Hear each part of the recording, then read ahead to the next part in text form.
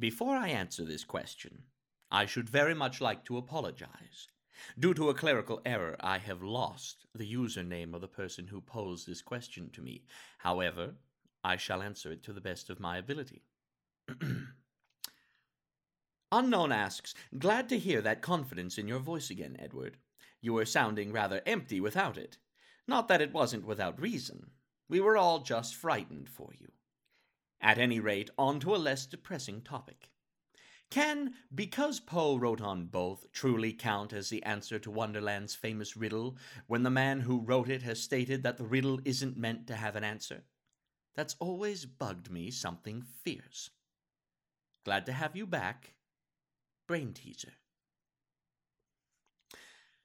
Such a loss of confidence arose from my own grave deception by that which I value most highly, my brain. However, upon recognition and subsequent elimination of the true deceiver, I have rediscovered complete confidence without the need for undue prudence. Truly, I was a shadow of my former self throughout this irksome ordeal. Were my personal recordings not the property of the estimable LexCorp, I would have them all destroyed. That I should debase myself so publicly loans me a vile cloak that I hope to eventually expunge. I thank you to not bring up this matter again, for I will entertain its existence no longer. And now for your query.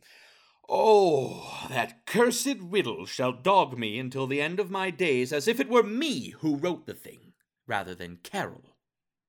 Trouble lies here in the categorization of it as a riddle, rather than merely a direct question. I doubt that Carol meant this to be answered conclusively and without doubt concerning the correct response. In the story, Alice is not able to answer the question before the conversation moves on.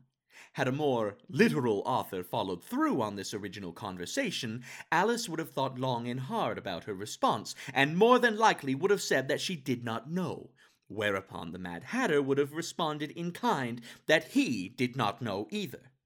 Alice would have gotten angry at being deprived of an answer, and so on.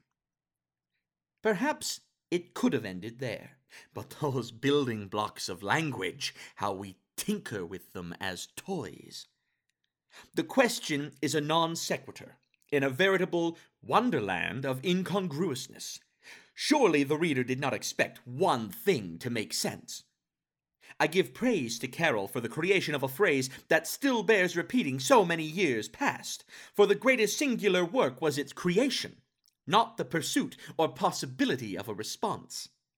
That Carol invented his own unsatisfying solution indicates only that he wished people to finally shut up and stop asking. His response was guff about flat notes that reeked of his desperation to close the chapter once and for all. The Poe answer was someone else finding the common threads. Give me a few moments and I could find common threads in anything you felt fit to present me. You see that the author consented to give you a solution, and yet you are still unsatisfied. There is no satisfying solution. Is that clear enough?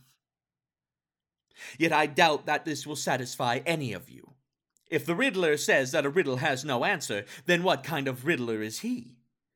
Well, not one that needs to answer to any of you, at any rate. I did not craft the damn thing, but I can say for relative certainty that it does not have a glib answer.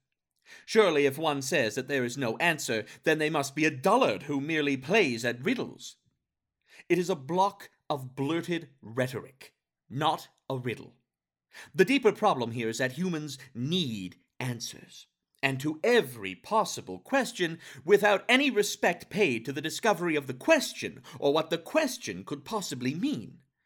You are all engaged in such a damnable chase to the finish, first to the red light. I was first. Perhaps,